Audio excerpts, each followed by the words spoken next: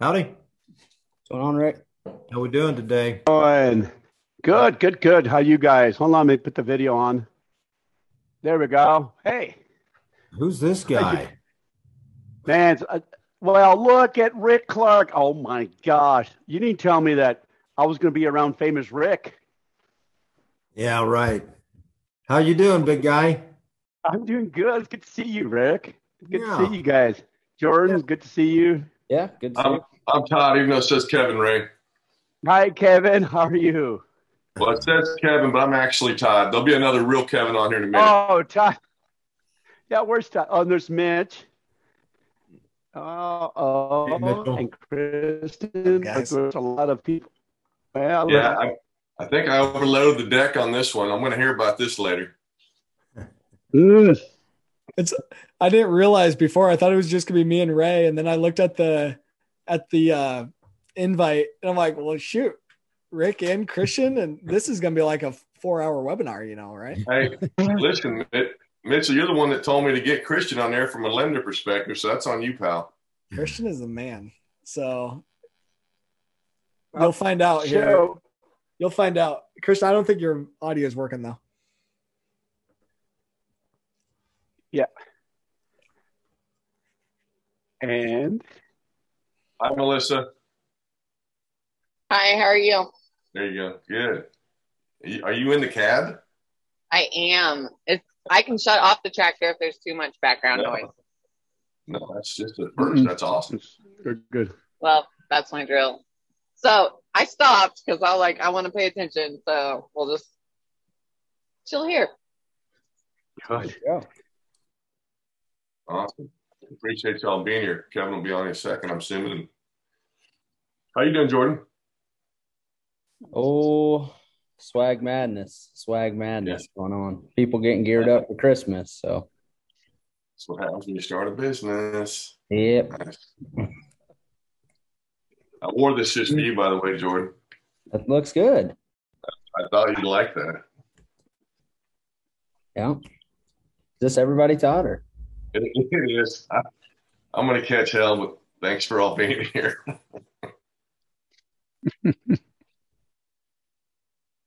What are we doing, guys? There's the man who pays the bills. I'm a little late. Just getting my daily ass kicking in the stock market there. I've been short for a few days, and it hasn't been going so swell. Jordan's like, Dad, when are you going to quit trying to do that here? But I don't know. We'll see. I can't learn my lessons. Yeah. Yeah. I, So I know what you're talking about.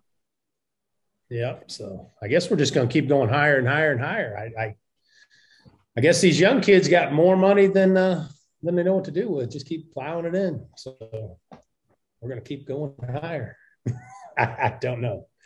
I wish I did. So the land of bubbles, everything's in a bubble. It seems like. Oh man, is it ever? Yeah, it certainly feels that way. We got Some young kids out here. Yeah, out here by our neck of the woods. I mean, I got some Jordan, kids that my son and daughter went to school with, buying their first house, and hell, I'm paying $300,000 and $400,000, and it just seems like the houses are a piece of crap. There's stuff that we couldn't give away 20 years ago. It felt like, or at least 15 years ago.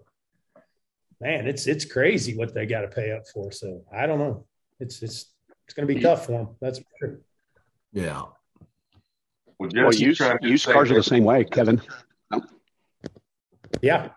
Go ahead. Oh, I was just making a comment. Used cars are the same way. Just buying a car or used cars are just 30% increase in used cars, just the cost. Yeah. You know what's nuts? I bought just to give you guys another story. And I just told my wife, I said, I'm selling this damn. I bought a new GMC as a 2500 Duramax, about 2 years ago.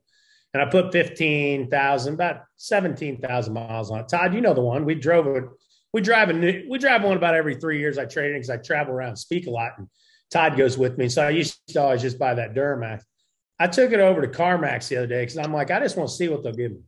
I think the sticker on it was 72 or 3. And I think I paid 68 for it with my rebates and everything.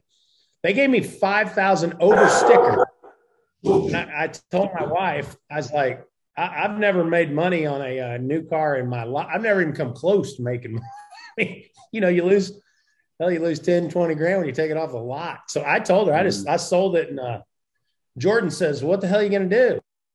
And I said, well, I'm going to drive your new truck that you got around for a while until prices come down. Then I'm going to buy me a new one. So I'm driving Jordan's new truck. He's like, are you kidding me? I said, you got another Jeep. You'll be fine. I'm driving that truck around. So I like it this way. This is nice.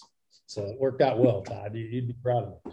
Well, I was going to ask you, Jesse, we won't get into it, but Jesse's looking to buy a $400,000 house too. I'm like, you might want to hold off on that. So she thinks she needs to. I don't know what to tell them. I don't know if it's going to come back. It's like everything, higher cost of seed and fertilizer. People are a little reluctant to backpedal once they raise those prices. So I don't know if we'll drift back too much, Todd. I mean, I told Jordan to just go ahead and buy something just because the dang interest rates are so cheap. I think Jordan's trying to buy his first house and he locked in a rate at 3.25, I think, on a 30 year. So I was like, it's tough to beat that. I mean, you can. I heard some guys in the twos, but I don't know what happens here. So I guess we can discuss as we talk. So, well, my parents, when they bought their first house back in the 70s, it was 18%. 18% in the 70s. And now, because it's interesting advice because you've never seen the interest rates so low in your life. That's why people can afford more of a home because the interest rate's so low. Oh, yeah. Yeah, I agree. And my theory on it, just to give you guys my theory, because I've been in real estate damn near my whole life, and we have a lot of buildings, and I've done single family and multifamily. I think this next generation of millennials and the Zs, I think the push from the demographics is going to be so strong. I don't think we have the supply pipeline to meet that demand for a long, long time, because I think we're lacking blue collar workers and trade association workers, whether it be plumbers, electricians, roofers, concrete. A lot of my buddies I grew up with have those trade businesses and they can't get anyone hired. And so I suspect, demand on the housing front, probably as far as there's just not going to be a lot of big spec building like we saw, in that run up in 05 through 07, 08. We were doing a lot of spec home building as well. There were a lot of banks loaning out.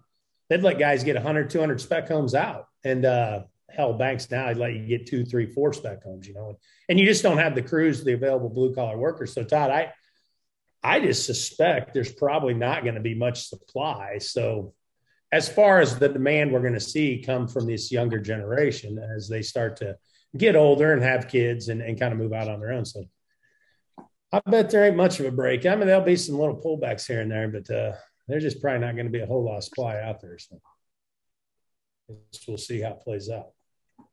Well, another thing that's interesting is that COVID in Missouri, you could buy a home with 5 or 10 acres, a nice ranch home for 10, 20 acres for 200, 300,000.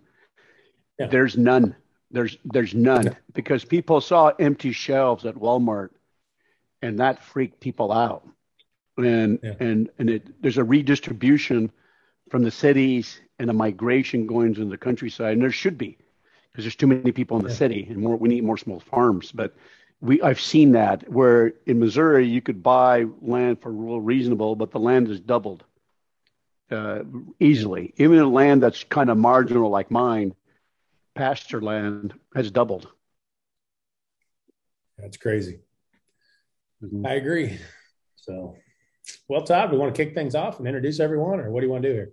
Absolutely. No, Kevin knows that I'm very excited to do this. I think this program on regenerative agriculture is going to fit in with all of our tenets of trying to present new ways and looking at things and new opportunities to do that, and hopefully in a profitable manner. So today we got a large crowd. I would start out with, I'm going to go from the top down. I don't know what your screens look like, but just do a quick intro on yourself, and then we'll get the ball rolling. So Rick, let's start with you. Hey, good afternoon. I'm honored to be here today. Got quite the panel of folks to speak about regenerative farming. Rick Clark, West Central Indiana, fifth generation farmer. And we are just about transition the whole farm to organic. And not only organic, but it is organic with no tillage. So we are what I would call the pinnacle of regenerative farming. So it's not for everybody, but there's plenty of room on the spectrum here to be a regen farmer. So thanks for having me.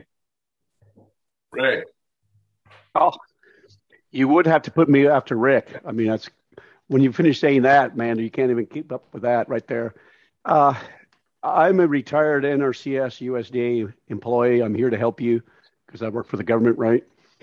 I put 30 years. I was a national soil health specialist for the latter part of my years.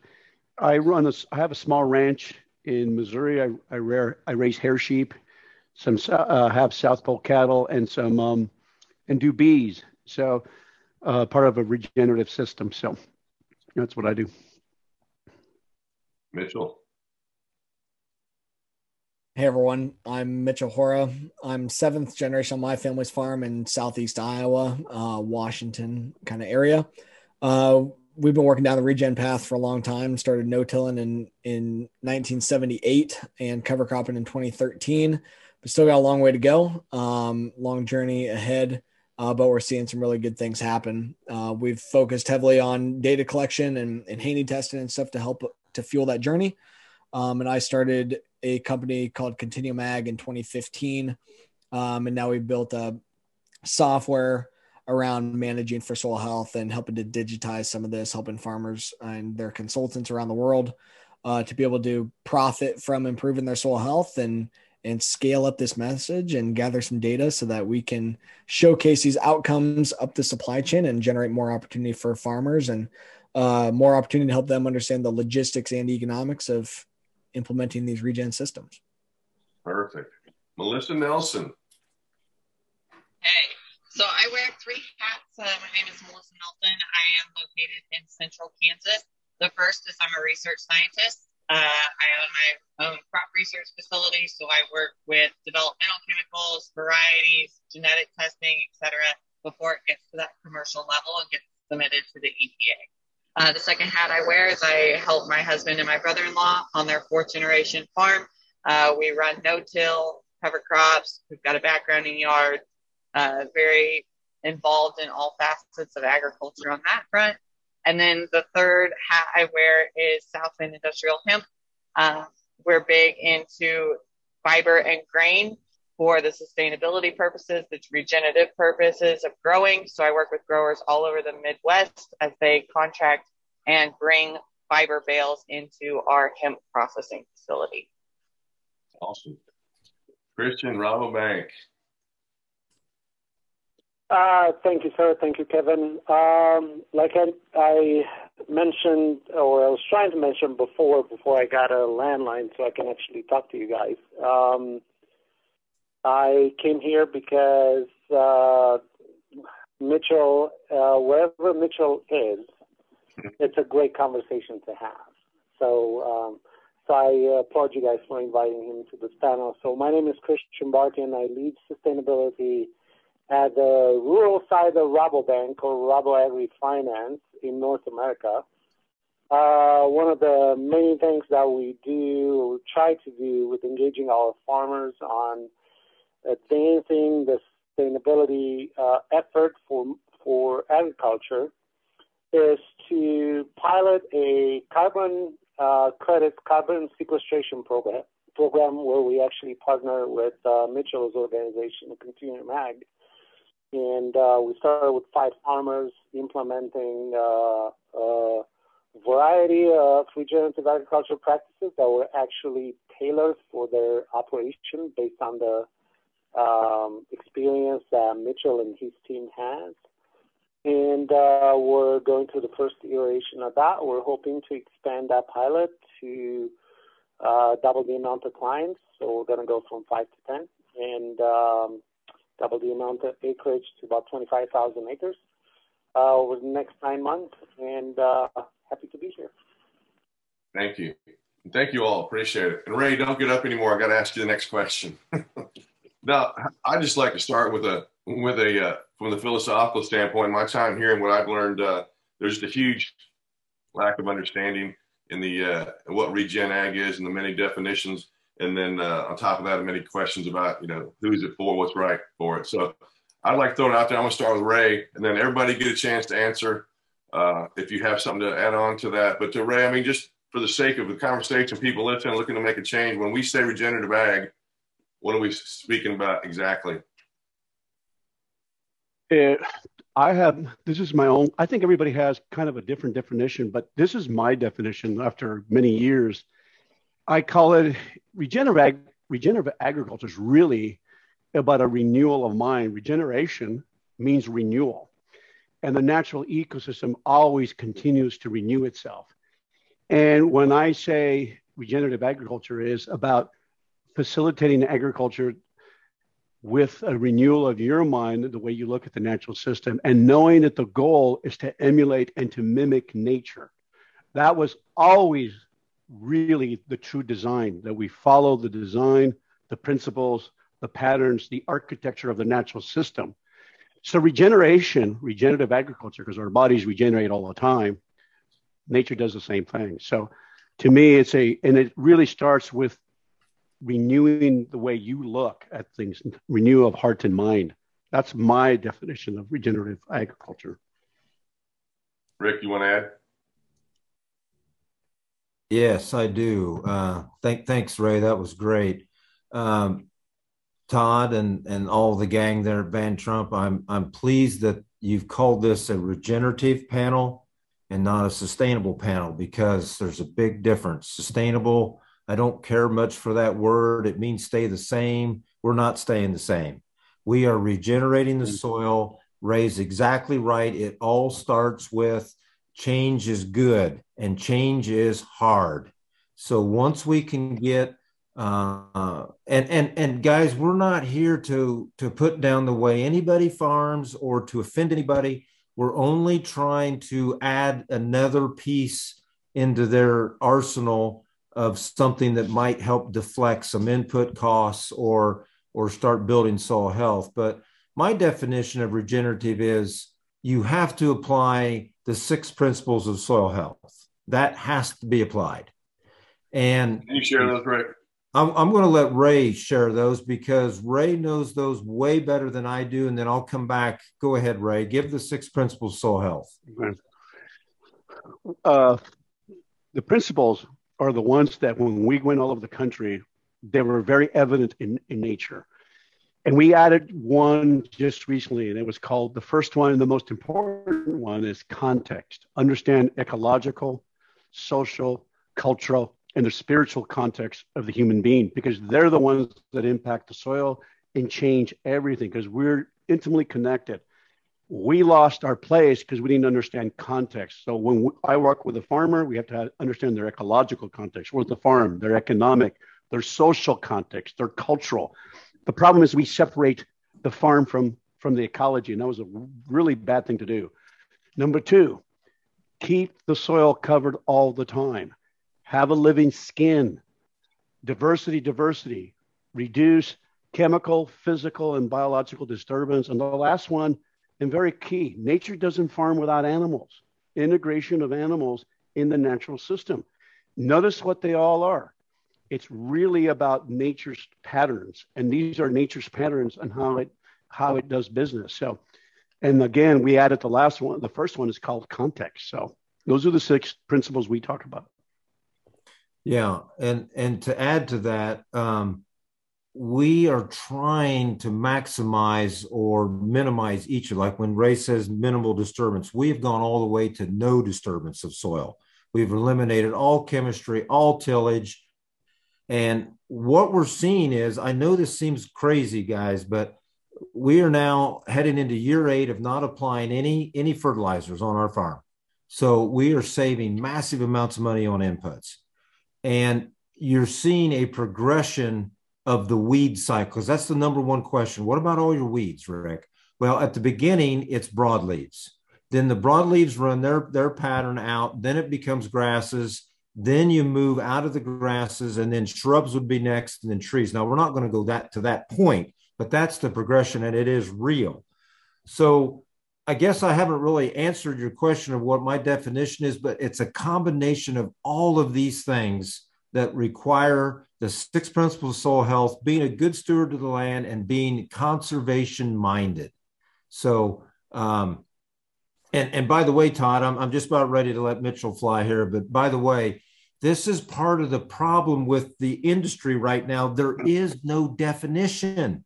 We're all running on 25 different definitions. So how can we be heading for the same goal if we can't get together and get that one definition figured out? So that needs to become a project for somebody. So take her away, Mitchell. I do not need to be the one who defines it. But when I try to boil it down, in my definition of regenerative ag is that it's a continual implementation upon the principles of soil health. So you've got to be moving the needle towards all those. And that's why I say on our farm, we're not there. We have a lot to learn, and we've been on this journey for, like I said, I mean, on a no-till standpoint, and looking at conservation is all it really was at that point. Soil health wasn't a thing. Regenerative ag wasn't a thing. Carbon credits and all this stuff, that wasn't a thing in the late 70s. You know, they were doing it because they knew they had to conserve that soil. So to me, like I said, it boils down to it's a continual implementation upon the principles of soil health. You have to continue to iterate. Every year is going to be different, but the principles are still the same. And you have to continue to push and understand, to Ray's point, your context, in that every farm is going to be different, and every year might look a little bit different. But as long as you're continuing to focus on that and continuing to move in the right direction, I believe that you are being a regenerative farmer. But there's no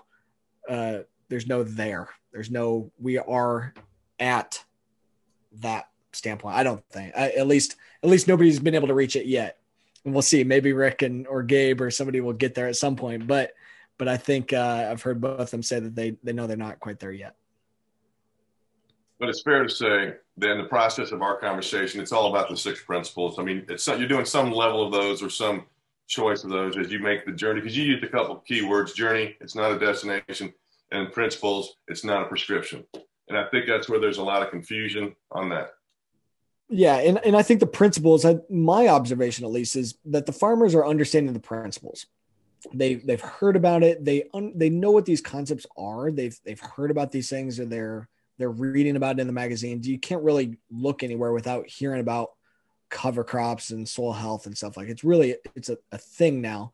But I think what they don't understand, to Ray's point, is the context of what does it mean for their farm, and how do they take those principles and get creative to implement them. And because I say that the principles, I believe, can be implemented everywhere. And once in a while, I still hear, I was at an event. Well, Christian and I were together at an event out in Kansas, in Manhattan, Kansas here a couple of weeks ago. And one of the guys presenting said, yeah, you want to do no-till, but there's some places where no-till doesn't work. And I didn't want to call him out in front of the whole group, but my question was going to be, show me. I would love to hear where it doesn't work, because I'm yet to see where no-till doesn't work. Now it might look a little different. You might have to be more creative in certain areas.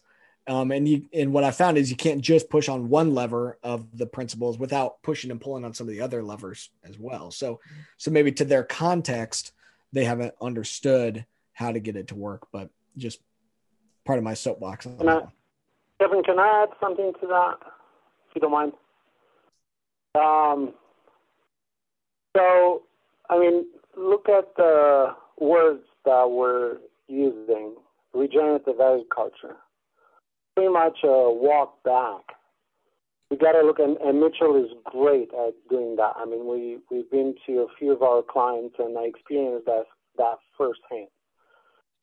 For a long time, we've used agriculture and agricultural practices with a continuously more, I would say, refined cocktail of chemical ingredients that would force the land to give us something, because it's depleted and continuously depleted. So by adding, it's almost like going to a hospital and, you start taking a certain medication that has a certain side effect, and you try to take another medication to fix that side effect, and that goes down to another issue and so on, and you end up with a bunch of medications that at the end of the day doesn't fix anything, just takes away maybe the just the symptoms, but it doesn't cure anything. So that's how it is with agriculture. We've gone to a point where, if you look at the natural state of soil, is so depleted of everything, and we got to add everything to it to actually make it work.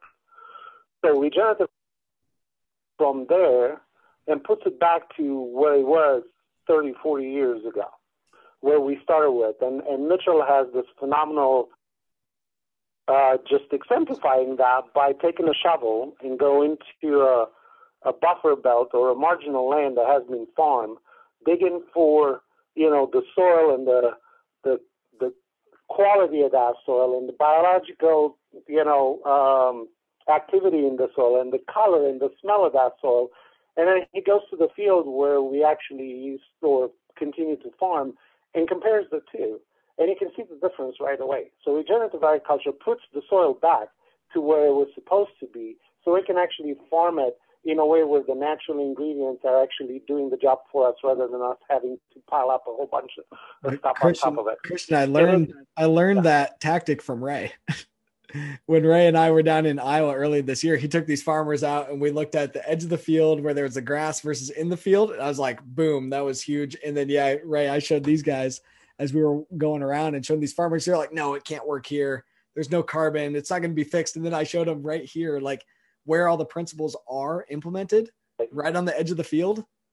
It was all there, and the carbon was there, and you could smell it. The best part was we were smelling the soil and stuff. It was awesome. Anyway. But I learned. I'm so proud of you. I'm so proud of you, Mitchell. I take notes once in a while, Ray. Thank you for that tip, Ray. So anyway, everything that we talked about is they're actually how to do it. So practices that you put in place to actually get there. But the definition is put it back to where it used to be. Make the soil look like the natural state of soil that we're supposed to farm. And there are ways to get there, and carbon just happens to be one of the ingredients that are going to help us to get there. By the way, I agree that there is confusion out there. I would have to say it's the same with sustainability. So people use sustainable as a finite threshold or a line. There is no such thing. There is no sustainable. There will never, ever, ever be any sustainable. It's a continuous improvement journey that looks at employing innovation and optimization and efficiencies for that purpose of continuous improvement and doing more with less, so we can actually feed a whole bunch of people with less input. So that's where the confusion comes in, and a lot of people associate it with a black and white thing rather than continuous improvement over time, and they forget that sustainability actually includes as much social and economics as it includes environmental. Melissa, would you like to add anything? No, I think you guys covered it all. Well, in that case, and Mitchell, you touched on a couple of things that I run into all the time. Ray, and I'd like you to start by answering this. It doesn't work here. I was talking to a major retailer, ag retailer co-op up in the Red River Valley. Oh, we can't do that up there, man. Our clay soil, we got to till it up here, and we got to continually till. So it's too dry, it's too wet. I don't get enough moisture. My soil is this. Because people are looking for changes now in this environment, especially. Can you tell us those major obstacles that you hear, because you're out in the front lines every day, and just real quickly kind of run through, and we'll get to the point of telling people where they can get the help. But what are these major things that are the misconceptions and misunderstandings that people don't even give it a second look for? One of Todd, the reality is the biggest obstacle on any farm and ranch is the human mind. It's the mindset. It's years and years we have been indoctrinated from our schools, from our universities, from our farms, from our grandparents, our our parents. The true hardcore reality, a majority of the people walk away, do not understand the soil's alive just like them. It is the most diverse ecosystem on the planet. They don't believe it's alive. I didn't. They're still teaching kids in school it's not alive. Once you understand it's alive, everything changes. If you don't even have that basic understanding, Todd, I can't help you. I really can't help you. It really starts there. And that's the biggest issue throughout this country. We don't think that it's alive. And that's a problem. So all those categories, if it's too dry, not enough, it's too thick, those I'll fall in the category of just I'm used to doing it this way. Don't need to look somewhere else.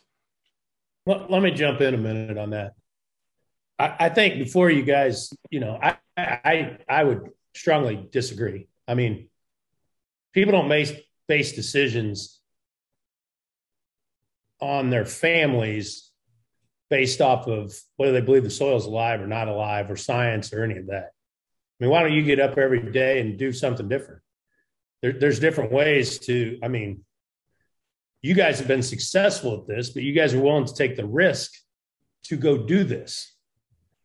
And what I find with all of the businesses I invest in and all of the businesses, when your lifestyle revolves around it in your family, in your family's family and their kids and your grandkids and everyone, shit, you don't want to take those types of risk. Nobody's willing to get out there and take that kind of risk to wreck 5-7 generations in Mitchell's case. A conventional farmer, and I know what you guys are saying, they've been doing it this way and their daddy's been doing it this way and his daddy. Well, I'm promising you, no one wants to run the wheels off the wagon. And now all of a sudden your entire life is wrecked. That's the problem. That is the problem. There is no guarantee or safety net. All of this sounds good in theory. And I talked to plenty of people, and I think they would love to maybe try it. But, lots of people would love to try lots of different businesses, but they just simply, because they don't want to risk losing their family, losing their lifestyle, losing whatever they deem to be. I love what Ray says. That context is so important. If you're starting off from zero and you're a new farmer, by all means, this sounds awesome. This sounds great. I can either choose to pour a bunch of chemicals out and do till, or I can go with these guys and what they're telling me works and, is awesome for my soil. But when you're in and you're 10,000, 20,000 acres in and you got a $7 million line of credit at the bank and you've got everything leveraged to the hilt, you're not going to listen to this podcast and be like, oh shit, great idea. I think I'll go out and turn everything around tomorrow and just flip this and risk my kids, my family, and everything we've worked for. Nobody's going to do that. That's unrealistic. That's the thing. I think people are too extreme in this, and just by the verbiage that they use, because, Ray was over there saying, I can't help you if you don't think that's a way. And I'm over here as a farmer with my line of credit, with my thousands of acres, and I'm going to say, okay, this year I'm going to implement this. And next year I'm going to implement, it's going to take us a long time to get where, someone that just went full tilt regenerative ag. And it's not that they're not working towards it, but it's going to be a slower process because you economically can't just risk everything and do that. So I agree. Yeah. And I agree with you, Melissa. And I've heard Rick tell me that before, look, you got to start somewhere and you got to start taking small steps and you got to get committed to the program. Hell, it's like me trying to lose weight. I mean, you got to start and you got to try to get committed somewhere in the damn thing and fight the good fight. And I think what Ray and a lot of people are saying, I mean, I think everyone wants to be on that team and go for it. I think just a lot of people are uncertain, how do I transition? Where do I make small steps? How do those small steps turn into first downs and eventually touchdowns and we transition over? So, Todd, I think that's a big, big question. Because everyone's always the go-to is, oh, they're doing it in a garden. They're not doing it on 5,000 acres or 10,000, and if we are doing it at scale, how do guys go about transitioning? And I think a lot of folks are interested in that. What'd you guys do? What did all of you do? Did you start as how did you transition into it? Melissa, how'd you go? Well, we just started by diversifying our farm. I got really involved in 2019 when hemp became available in Kansas to grow, because it is a soil remediator, and we already were using cover crops on our farm. We were already using those mixes. It's been a progression over time for us. We got rid of the heavy discs. We moved to a vertical tillage, and then we eventually moved away from that. And now we're all no-till. So it's been a very long process because, again, you've got to trade in equipment. To me, an economical thing. Like, yes, every farmer understands the importance of carrying on their land to the next generation, and I think they want to do that. But it's going to be a slower process. Well, I, let me I say want this. to add something here. Yeah, go ahead, Ray. Go ahead, Ray.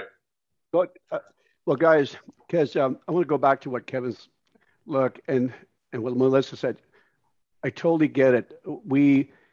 It's really a function of the person's personality when you're dealing with this. But let me give you an example.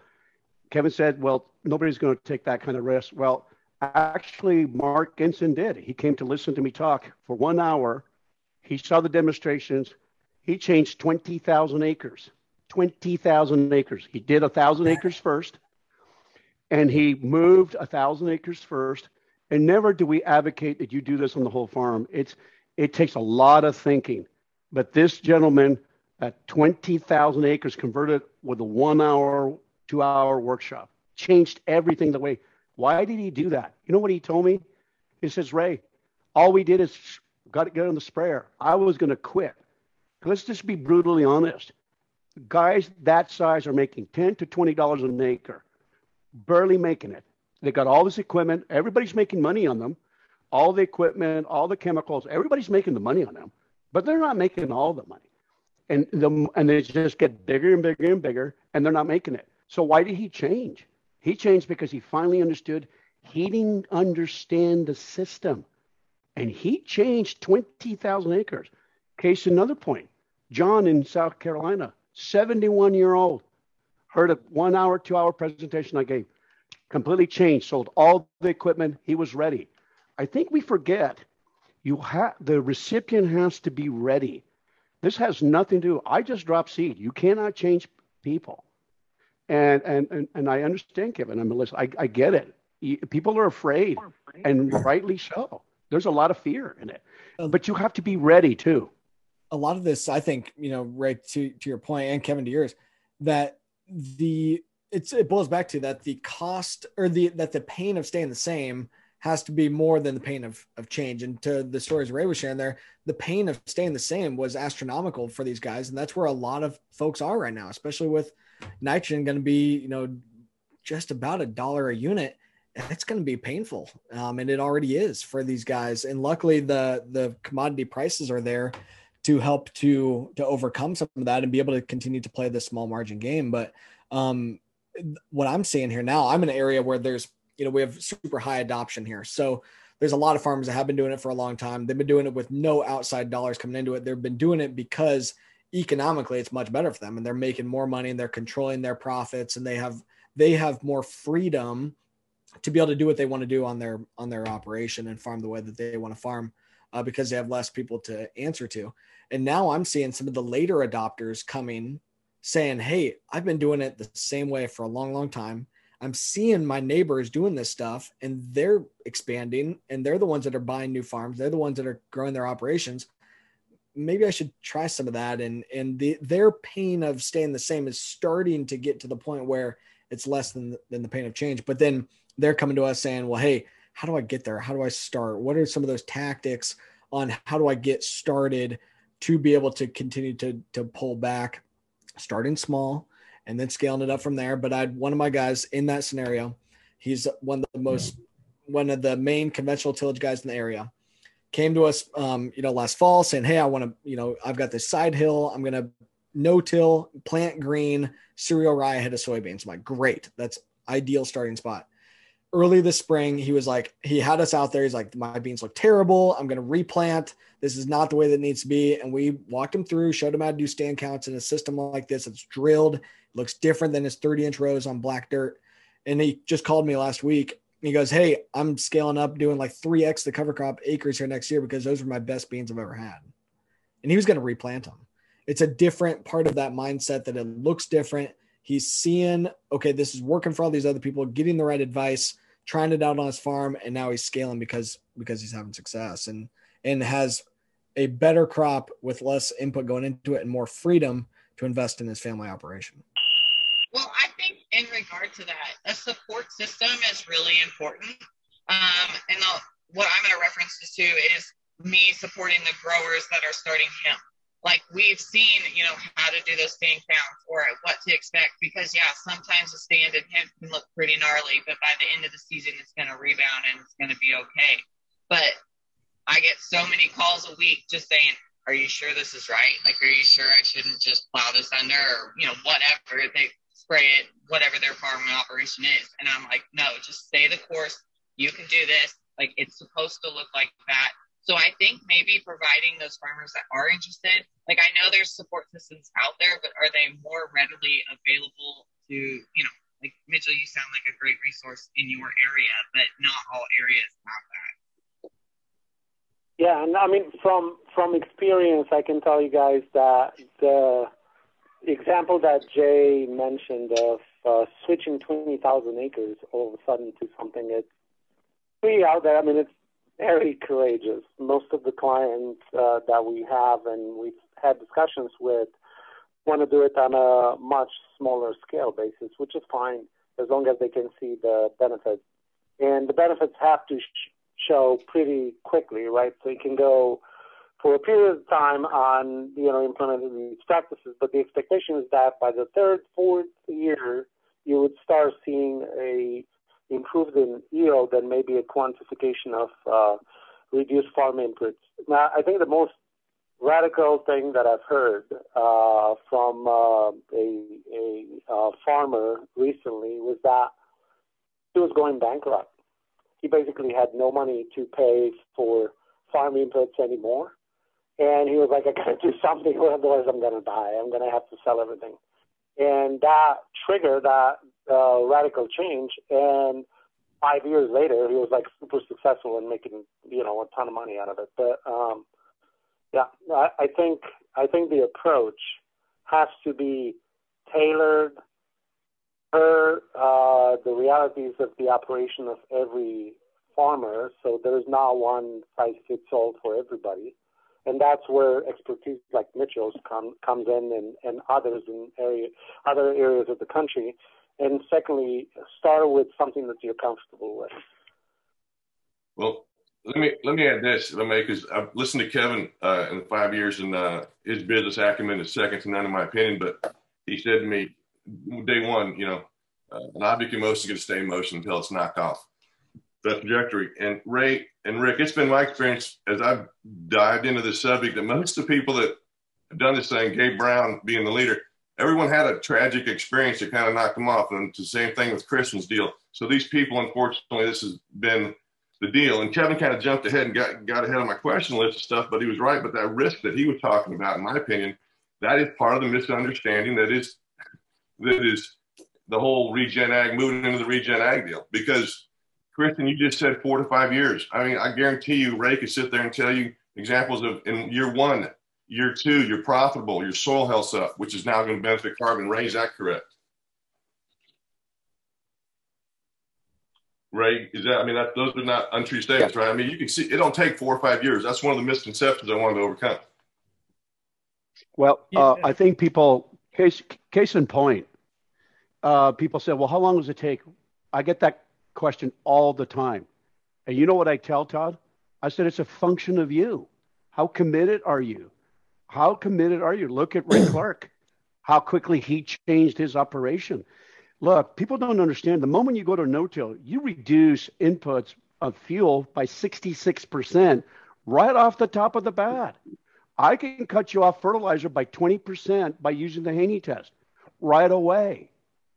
We're over-fertilizing by 50-fold, by a double in some cases. We're over-fertilizing. Our soil tests were designed on the wrong premise. Those soil tests in the 1900s were all built on the design on the wrong premise. So they're way off. So regenerative agriculture, you can get a financial payback right away. And so I think people are misunderstanding that it's going to cost you more than that. Well, that's not the case. Would you agree, Rick? Right. Yeah, I totally agree. And Kevin, I'd like to, you mentioned pretty strong there that you've got these operations you deal with that are large acres. They can't even dream of doing. Well, we were there one day. We were some of the worst soil destructors of the county. We sprayed all the chemicals. We did everything there was to do in the handbook. We don't do any of that stuff now. So I think it's everyone's brought the underlying theme here of this part of this discussion is the support. It's great. You could have Ray come in, you could have Mitchell, you could have whoever you want to come in and speak and charge that whole group up, but then they walk out the door, get on the plane and fly home. You've got to have that group that's going to say, okay, Farmer Brown, this is what you're going to do. You thought you were going to plant your beans in the rye at 3 foot tall, but Mother Nature rained for 3 weeks. It's now 6 feet tall. This is what we're going to do. That's what's missing there to comfort these folks. And Kevin, you're exactly right. If you can get yourself into a world of hurt here, if you're not careful with the concepts we're talking about. I mean, we plant everything into a green, growing, living cover crop, and we're terminating it mechanically. So it can be done, but yes, we have to take baby steps. We got to go slow. And I always say that it's very important that the first time a farmer tries this, they have to have success, because if they don't, I don't think they'll come back. And that's the fear you're talking about, Kevin, right there. Well, I totally agree. Bouncing off the trying stuff for Rick, Mitchell, and Melissa, I mean, did you guys first try this? Did you just go into this saying, I'm going to try 100 acres, or did you have a 3, 4, a 5-year plan? Like, I'm going to stick this out. I'm going to stay committed. We tried, it would have been like fall of 2015 going into 2016, I believe, is what it would have been, that Dad tried cover crop at a larger scale, about 100 acres or so on the first time. And we're, remember, about 700 acre farm. So still small enough scale for us. That first year we lost $100 an acre, and about 20 bushel yield, and plus the other costs, the inputs and stuff like that. And the yields there, the corn looked terrible. We had a complete disaster. Planted green, didn't get it killed the right way, didn't change our fertility management, didn't set up the planter any different, planted way too heavy, didn't understand carbon to nitrogen ratio, planted corn into this big tall cereal rye without trying to change anything else, completely failed, did 245 bushel corn. If we would have had the whole field that way, it would have been our best yields ever. And but right next to it was our no-till stuff that did 265. That just didn't have the cover. So yeah, I say we lost 100 bushel or $100 the acre, which was true in that trial. But overall, we knew that, okay, we screwed some things up. We didn't understand the principles yet. We didn't understand that network. We didn't have that. I was still up at Iowa State. Dad was at home trying this stuff out because he had some other people that were saying, hey, you should give this a go.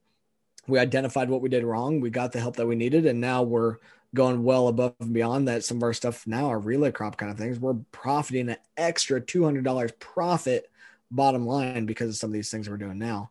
And so in year one, we just had to identify what we were doing wrong. And now what we see is now all the farms we transition. Yeah. We see soil health improvements in year one, understanding you need to know what you're looking for, and that you need to have somebody that can help you, that can hold your hand, that is their local, that can help you to understand how to avoid those issues. Because we had a big disaster, and now are able to tell that story and help other people to avoid that disaster for them. And that's what this is all about. This is a community. That's what I think is so cool about all this and this conversation stuff is the regenerative movement is led by farmers, and that's where it's got to stay. It's the farmers and that group of people that have been doing this for a really long time that built community around this. And now there's a lot of folks that want to come to the table, and I think it's great. And like Rabobank, obviously one of them, and a lot of people that are saying, hey, we need more of this. But really what it is, we need more community. We need more farmers working together. We need more farmer empowerment to be able to understand that there's a path forward here that is probably going to end up being mandated at some point. And if not mandated, at least demanded on behalf of the consumer. So do you think it's a little limited by, and I'm just going to generalize this, but like farmer pride, it's the biggest form of peer pressure. If someone gets out the planter, you're like, shit. It's, even though it's March 15th, we should be out there too. You know, if that yield, that drop, do you think that's what's holding some of the farmers back? 100%. It's a little different. Yeah.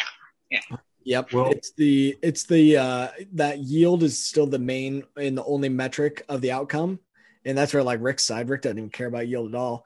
You know, and for our farm, like yield is still fairly important for us because we're still in a conventional system. We're not all the way there yet. And in order to be able to get this work, I've still got to be able to have a balance there that we are along the journey where we've been able to we've decreased our synthetic fertilizer by 45%. That's going to put a lot of dollars in our pocket right off the bat here for this next year. So, and we're still maintaining record yield.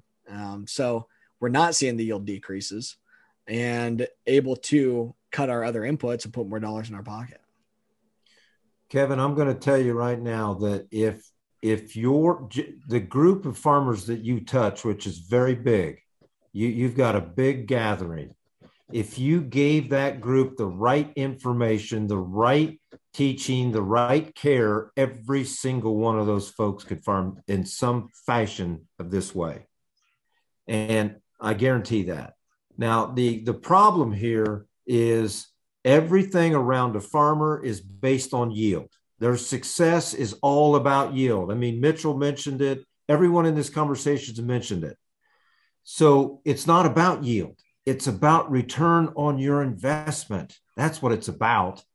I mean, if you can reduce inputs and gain soil health and stability and aggregate stability and water infiltration rates and water holding capacity, and all of these things become pluses, it's way beyond what we're just talking about here. Let's think about the municipalities that need clean drinking water for their towns.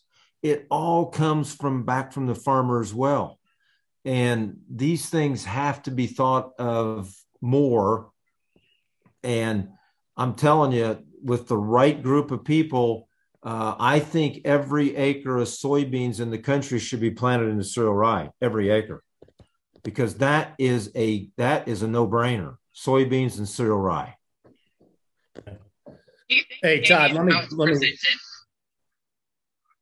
What was that, Melissa? Sorry.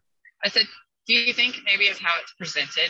Like, for instance, you know, my farming friends out in Western Kansas. So they have limited water out there. Their wells literally run dry. So maybe you don't even touch on soil health. You say, hey, you can reduce water, and because that's what they care about. I mean, yes, they care about the soil, but the water is their immediate problem. So maybe it's how you present it to the groups to maybe catch more traction for their area. Yeah, you're exactly right. And Ray can come in right behind me on this one. But if you're in an arid environment like that, you need multiple species growing, not single 1, 2, 3s. You need 10, 12, 13, 14, 15. I mean, Ray had huge success south of the border in an extreme arid environment, and you had multiple species growing. But Melissa, you're right. Sometimes we've got to tailor the message toward what they want to hear, not what we think they want to hear. I don't think there's any debate on which way is better. I don't think I don't hear a lot of people making that debate. I think we have the perspective on each side is, in my opinion, crazily skewed. I argue this with Todd constantly.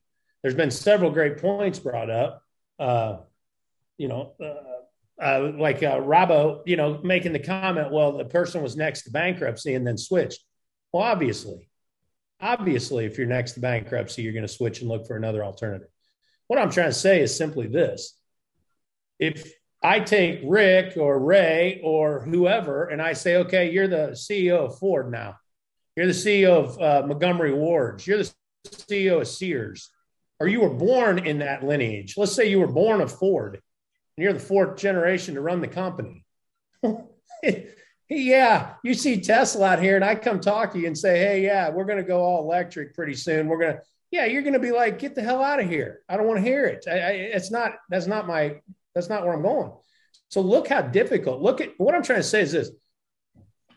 where people go is we have the talk about regenerative ag. They don't necessarily understand it. They don't really like it because they see it as different. So they discount it and they don't want to deal with it.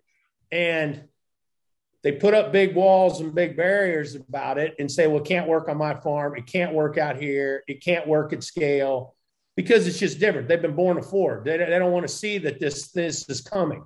I think the argument is this. Do we all collectively agree that at one point down the road, our kids, the government is going to pressure this, and it's going to continue to pressure this climate change, and we're going to have to change. There's not a question. I think Rick and Ray and Mitchell and Melissa and all of you guys are the forerunners. And Mitchell said one of the most important things that I always tell my kids, the guy that fails first or the girl that fails first and fails the most wins the race. Mitchell, you said you failed early. You got smoked first year, but you did it and you learned about it and you overcame it and you beat the learning curve. Rick, I know you've said you've had to battle some steep learning curves. Well, all I'm saying is you guys are way ahead of the race. And for the people that want to be stubborn and drag their feet because they're running Ford or you're going to be behind the curve. I am totally in agreement. You're going to be behind the curve. So the quicker you can fail and just bite the bullet, if you believe that the government is going to continue to push this. And just like Melissa said, I got friends in Southwest Kansas. Water's an issue. If you don't want to look at water conservation tactics or techniques, well, you might as well find an exit strategy because I suspect your grandkids probably aren't going to be able to operate on that farm 50 years from now. So but the big opportunity is that we failed so that the other folks now don't have to. And we can show them, here's how we overcome it so that they can have better success. But again, we have to tell that story. We're trying to build all these case studies and show them the data and show them the path so that they can, if they're ready for it, that we can get them all the tools that they need. There's more available now than ever before. And people willing to share that story and to help with no expectation. Yeah, but Mitchell, you go back and look through all history. I mean, I traded on the exchange. I mean, I've invested in all kinds of companies across many sectors. Hell, you don't even have, 80% of any company that's ever gone public on New York Stock Exchange is gone, dead, goodbye, poof, see you later. They can't make it for an extended period of time. So what I'm saying is, first and foremost, people have to understand some of those brilliant CEOs in the world I've watched not be able to pivot a company and not be able to look at the amount of land that's on the market right now. That's happening right now. Yeah, no, I agree. So it's like, it isn't that you don't, that people, when people start to feel stupid or feel they don't know anything, they start to bull up and then want to battle and argue and all that jazz. I don't think that's at all the case here. I think the folks on the panel have gone out and kind of seen where they believe things are going to head, and they failed quickly and failed and overcome a lot. And, I'm in your guys' camp. I think that's where we're headed. I really do. And how do we get people to convert? I don't know. I think it's going to be hard. Like I said, people got to take a lot of risk. It's going to be scary. Luckily, there's you guys out there who have gotten skinned up and busted up a few times. You can maybe help them avoid some pitfalls, but it isn't going to be easy, and it's certainly going to be scary. And when people are scared, they bull up. So I just like to say, think of it as if you were having to manage a Ford or a GM or a Sears or Montgomery Wards, and you've watched them all get kind of really smoked as they try to transition and pivot this thing. So it's going to be tough, guys. I'm on board with that. So how do we take the fear away, Kevin? Because that's the biggest thing that I think most of the farmers that I've talked to have. How do we take the fear away that by implementing all the stuff that they haven't been trained on, that seems counterproductive to everything that they know about agriculture and the way they farm for the last 20 years. It's actually going to result into something good, and it's not going to kill their crop. Yeah, no, I'm with you. But a little bit of the issue, I think, too, if you guys might agree. Even though farmers are running multi-million-dollar businesses, they haven't been armed with a lot of business acumen or business tools to where it's like, this is like in their blood, the farming practice. And it's like, this is what is this. And like, I like what Ray said, that context of how they farm has kind of become them. So it's like, man, you're not just pivoting a business. you're not just pivoting a business, you're pivoting this whole person. I mean, this whole person has to change. So it's like, woo. I mean, that's tricky. That's a lot. It's hard. There's no question. So I don't think anybody can be successful at farming if they don't live it. Like, I think that's what makes farming so unique, and this industry is so unique, is that it's a lifestyle. Like, we live it. One point I want to bring out, guys. Let's one of the things we need to realize where we're at nationally and globally in this movement. We're still in the early innovator stage. We're less than 1% of that. Until we reach 13%, we all know then the majority of the mass will go over. And the true reality, guys, we farm and ranch. I have my own ranch. I lose sheep all the time. Ranching and farming is one of the most difficult things on the planet. You're dealing with a dynamic ecosystem. And here's what we're telling farmers. Like, guys, look, the natural system sets the rules. If you follow the rules and obey her and mimic her, you don't have to work so hard. You don't have to spend so much. You can have a better life. You'll have more life in your soil. But if you work against the natural system, you're going to spend more. It's going to cost you more. You're going against the natural system. We all know that the principles that God created this planet, this is the way it works. This is the way it flows. You either work with it or work against it. The decision is yours.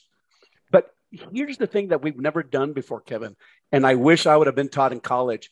I wish one of my professors says, Ray, look, focus, like my wife talks to me. Look, she says, mimic nature, mimic me. It's pretty simple. I said, look at the architecture. That's why when I taught Mitchell, look at the shovel. I had a big organic farmer in California. He got bristled up. Like you said, Kevin, got this pride. Look, we're all human. We get that pride. None of us want to be wrong. But he said, look, I'm a good organic farmer. And I said, you are. But I was trying to tell him, I said, you're using the wrong plant to build carbon.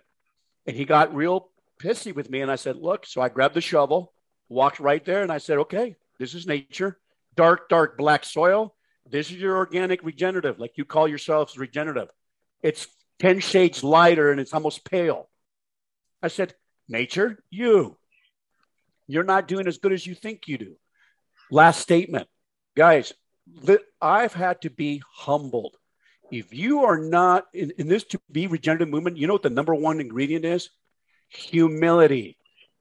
If you are not humble to realize you don't know everything, you know hardly nothing about the natural system, I'll just be brutally honest. I've met 3 or 4 or 5 farmers in my whole career, traveling the whole country, that have an exceptional knowledge of the soil ecosystem. 3 or 4. I mean, they're well grounded. They're well read. You know what another thing I noticed about regenerative farmers? They never stop learning. They're always listening. They're always learning. But here's the thing. Farmers will spend $200,000 on a tractor, but they won't come to a conference. They won't go to a school. I'm sorry. I can't feel sorry for you. I mean, let's just be brutally honest. And when the government cuts the money, because it's our money, guys, and we don't have any. We keep borrowing. We don't have that money. That's why Australia has been so effective, like what Mitchell was talking about. And Rick, you know what they've done? They don't have cost share. They use community. They work together. They all have that same goal. The problem is we think we're competing with each other, but we're competing with the world, guys. So it's really a human dynamics, Kevin. It's very complex. So I have a question for you, Ray. You talked about evolving and all these things. What is your opinion on like biostimulants? Because for my research company, over 50% of the trials contracted with me were biostimulants this year. Yeah. Here's who changed. Rick and I have, I think, pretty much the same philosophy. Rick and I are thinking, for me, I used to think, plants and animals do everything. That's what they want predominantly. But I have learned that when the system is so degraded, and I've been around some brilliant scientists like Dr. David Johnson, he is getting some exceptional results with the Johnson Sioux. These biostimulants come from the the back end of a worm processing the protozoa and those organisms. That life inoculation of those that biosignaling wakes up organisms that have not been awakened for years. Dr. David Johnson completely changed me when he said there's metagenomics where there's bacteria that fix nitrogen without the use of a plant, fix carbon without the use of the plant. I go, whoa, boom. He's running third year now in Arizona. He's a third year doing a pivot with Howard Buffett, where they're using the biostimulant of the Johnson Sioux, just the compost tea, 50 units with the compost tea and chemical fertilizer. That biostimulant by itself, that compost extract that David Johnson created, is in par with 5 to 7 bushel with no fertilizer at all and through a pivot. This is a 30 year of the research. Do you know the implications of that? Huge. Can you imagine not having to use chemical fertilizer in your operation anymore? But here's the point. It does not work if you're not doing the other principles. I'm sorry. It just does not work. You got to follow all the principles, not just the biostimulant. It's just a tool. This is not about tools or process. This is why I was very passionate. It's about understanding. It's always been about that. Right, Rick? Yeah. It's a systematic approach. You gotta have Yep. all the pieces working.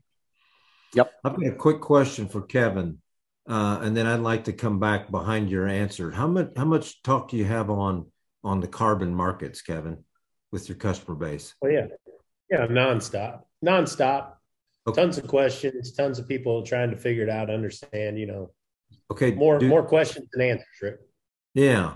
Do those folks realize that they're going to have to change their ways of farming to even apply and be even in a running for a carbon market? They do realize that, right? Yeah, I think most of them realize it. Most of them believe they're probably already doing. These are my clients now. I mean, the people they're pretty forward thinking, and they think they're doing a lot of the right practices to participate in some capacity. With the market. So I mean, the reason I'm asking is because the people got to realize here that there's going to be, you have to apply these principles, in my opinion, to be able to be in these carbon markets. So that's going to mean cover crops. That's going to mean reduced tillage, changing the way you till, changing the way you farm. So again, Kevin, I'm just going back to that. I see you are a very creative individual, and you maybe have a business opportunity here to create a wing or a department that is going to train these folks how to get to this next level. I think it could be huge. Yep. And folks like Mitchell, data's the thing here. If you don't know how to collect data, it's not only how you collect the data, we all collect it. It's what do you do with that data? Google collects data from us every second of the day, but they're masters of turning that back onto us. Mitchell's got a platform there that does all that. And there's so many things out there that you take little pieces from 25 different people and you've got a pretty good plan. So, yeah, I tell you, Rick, I like to, try to provide perspective. I had a buddy and his old man and his grandpa, they owned a bunch of gas stations around Kansas City. And then the kid that's my age inherited them, and he kept doing things the same way. And I told Jordan, I'm like, I just wonder what's going through his head. What is he thinking right now? How's he going to transition and leave that to his kids or grandkids? What I don't know. And I always reference that being very similar to a farm. I feel like coming up, I feel like we're in this period where it's going to really swing hard, like we're talking about with the climate change talk and the pressure from climate change and the pressure in Washington and the shift and change. You're sitting here, you own a bunch of gas stations and you want to leave them to your kids. What the hell do? You put in electric charge, there's just a lot of questions to be asked. And I think you kind of have to realize that if you're a farmer and then seek that information out. Like Ray says, be on a quest. But this is what's important, Kevin, is you got these folks on this panel. We're talking about this. Get this in front of your customer base. And okay, they're not going to switch tomorrow, but they're going to start talking about it. And that gets the ball rolling. I agree. One thing I want to say real quick to Melissa. Melissa, I didn't answer your question completely, but a majority of them do not work because the ones that I've seen work are real life. I mean, when David Johnson gets that biostimulant, he puts it in the field right away. And so you're inoculating life and changing the system with these organisms. So I just want to make that clear. I don't want people in the audience thinking, oh, they're the magic bullet. There is no magic bullet. Yeah. The magic bullet is you have to think and manage. One of the things I want to say, guys, one of the things is that people don't realize freedom is hard work. It's not free. And a lot of people are not willing to sacrifice and to really, really work hard to think and manage. And I'm telling you, you're right, Kevin. This system is not for everybody. It is not. I do not recommend it. In fact, I said, look, if you're going to do this half-hearted, I'd rather you just continue your own system because you're going to go to the neighbor and blast it, and you're going to cause more harm. I'd say continue to be a tenant farmer. Continue to be a tenant farmer. Work for the government, work for the chemical companies, work for the equipment company, knock yourself out. I do not want you to do this if you're going to play. Be serious and be a student. And so that's what I tell people. Be serious. Yeah, I want to come behind that with something.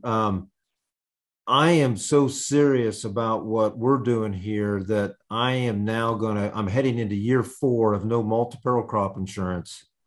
I took no CFAP subsidy payments in 2020. And I have eliminated all government programs, no PLC, ARC, nothing. That is how committed I am to this system. And that is the mindset that you have to make yourself better each and every day. And I know we all try to do that. I know that. But this, and like you said, Kevin, this is for real. This isn't monopoly money we're playing with. This is real money. Real stress, real everything. And again, please don't go out and just turn the whole farm upside down tomorrow and do this. But let's get our toe in the water and let's get the right help, the right information. I mean, Mitchell's seen a lot of farms that have tried things and it just blows up in their face. I'm never coming back to this again. Why did I ever listen to those crazy people? That's what we have to get away from, that kind of a negativity that turns everybody off. Yeah, I totally agree, Ray. And another thing too, Kevin, you know what people want is a prescription. Everybody wants a prescription. It's doctor, tell me what to do. Give me a pill. Oh, by the way, I shouldn't know anything about my body. I should just trust you. We become a society that doesn't think critically. We don't question everything. I question everything now. I spent 8 years in college and they taught me this way and I realized it was wrong. So I question everything. You got to do critical thinking. You got to think. And like I said, regenerative agriculture is darn hard work. You have to be a thinker and a better manager. Yeah, I tell people, Ray, the same thing. They call me all the time. Yeah, hey, people said you're the guy we need to call. Tell us how to market our crop. You know, where do we market? I said, look, if you're looking for a pain pill or a prescription for a pain medicine, that I'm not it. You got to go find someone else. There's a lot of people in this industry that'll do that. I said, no, that's not what I do. So I just challenge you to think, and then you've got to come up with your own plans and programs and that are right for you and your operation and your family. That's it. That's what has to happen. And you guys are saying the same thing. I mean, everyone's going to have to come up with the best program and plan for them. So, yeah, it's awesome. We surely need more people like Mitchell. I'll tell you that, because a Taylor approach is what's going to do it every single time, and that's why blanket approaches like some of the ones embraced by some of the carbon credit brokers out there of just simply do whatever cover crop you want and do as much no-till as you want. As long as you can do it, you're fine. It's just it has dangers associated with it, and it has lack of credibility. So it's almost like, every farmer out there relies to a certain extent on some kind of agronomic advice. It's almost like we should get all these agronomic advisors and send them back to school. But it's just building the community around that, though, because all I did in helping these farmers to work through this process is call on guys like Rick and Adam Chappell down south and Russell Hedrick out in North Carolina, and these guys that are the local people that I can call on to say, hey, I understand the principles and I understand what I've done on my farm, but how do I tweak this for their context? And you bringing in the resources, and then we can continue to scale that. And obviously we're trying to do the digital tools and stuff to be able to scale it, but just building the resources in the community around that to know who to call on to get the right advice, knowing that it's not one size fits all. And what works for me and what works for me in 1 year might not work the same the next year. And you have to continue to learn. To Ray's point, every year is going to be different. We got to continue to learn. And there's things that this year, we're pretty deep into this, and I think we're learning pretty well. But there's things that we did this year that didn't work. And there's other things that went amazingly well, and we went into it not quite sure if it was going to work, and it worked tremendously well. So it's continuing to figure this out, learn, and build community, and also understanding. I think kind of my last point on some of that is that we have to understand that we can't go and try to sell the unsellable. People will come when they want to come. And I think that's where, to Ray's point, you have to be willing to commit. And if you're not going to be full committed, it's not going to work. You're for sure going to fail if you are going into it saying this is going to fail. So we have to take the people that want to learn, that want to be part of the community, that want to contribute to the community and want to be able to give back to their soil and give, to better shepherd what we've got here. So, and there's only some people that are ready for that. The pain of staying the same right now isn't that terrible bad. Corn's, prices are pretty good. And yeah, I can cut some stuff, and there's new tech that, I can still make it. That $20 an acre, Ray, it's better than -20, but it's the pain of staying the same versus the pain of change, I think, is going to continue to be a moving target over the coming years. Yeah. And Kevin, I want to throw something else out here. Where we're headed, we're going toward organic. So we're in a whole different marketplace, higher numbers. So the last thing we've got to be careful here is that you're not going to save the farm. Okay. If you're headed down, if you're rolling over and you're going the wrong way, you're not going to start all of a sudden go down the regenerative road and save the farm. So we got to be careful here. Again, context, like Ray just stresses here. Every time that phone rings, I got to ask 25 questions to answer the one guy's question to me, because I got to make sure I'm getting all the story here. And that's the same thing that everyone else has to worry about. And again, there is no one size fits all. It's going to be different for region to region and climate zone to climate zone. But I will guarantee you that all 6 principles work around the world, just different ways they're being used. So what would be awesome, Kevin, would be to get 20% of your customer base to try something different. That would be a success right there. 20% of your acres that you touch. Yeah, hell, we could change the world with that. We could do some damage there for sure. Ty, we probably ought to wrap things up and be respectful of time. But, what I just find so amazing is I'm on calls, like I said, all the time because of my trading and investing. So we're on with top CEOs of some big whether it's cloud computing, and you want to talk about Snowflake just had a big move this week, and or Roblox with in their sphere or something. But you guys on this call are all talking the exact same thing. When you talk about you don't use the same terms, but see how I got started is I went to Wall Street and I went to Chicago as a trader. By chance, hell, they hired me, because I was big and tall. But I'd come back home to where the guys would be playing dominoes or something in the morning, the farmers, and they'd say, okay, smarty pants, explain some of this lingo to me in terms. And so the terms I hear are the exact same things that we're saying on these conference calls with some of these other big tech companies. And Mitchell talking about a community and sharing. And I always said one of the big problems, or a big problem in agriculture, was that we've built the highest fences. We've built the tallest walls and highest fences, whether it was because of through the chemical companies or the other companies' brand loyalties and how they had the farmer dealer programs in place, to where those farmer dealer programs created a loyalty within the family, that whatever the case may be. And you really felt like Ray said, that you were competing against your neighbor. That mentality got built a lot. And now on all these new calls, everyone from Tesla to Snowflake to everyone else is talking about open sourcing or open source sharing. And that's just a fancy term for what Mitchell said, creating a community where everyone can share in some of the data and some of the research and some of the findings, and we continue to help each other and continue to grow and build off of those things. And that's all happening now with these companies on the tech side that are just really smoking hot and that are really doing some big things.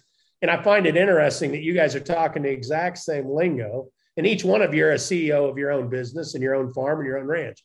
And it's interesting to hear when I'm on calls with folks that are on this side, you're talking the same thing that they're all talking. So I know you're on the right path. I mean, I know you guys are where we all need to head and try to work in that direction. So like I said, I commend you and hats off for being pioneers and taking risk and trying to blaze a trail where no one's blazed them much. And I think we all need to pay attention and do what we can to be more open and tear down some of these walls and see what we can do. Well, Todd, Jordan, and Kevin, thank you for letting me be part of this. This was awesome. Thank you. Yeah, no, this has been great. And a lot of some kumbaya amongst us, but I think that's good and showcases the area that this has to, continue to go in these conversations. So looking forward to the next one, but yeah, I was supposed to be out helping Dad pick beans. I got to plant cover crop here. I was supposed to be out there 20 minutes ago, so I got to go. Right on. Thank you, Mitchell. Thanks. Appreciate it, guys. Thank you so much, guys. Everyone, thank you for the invitation again.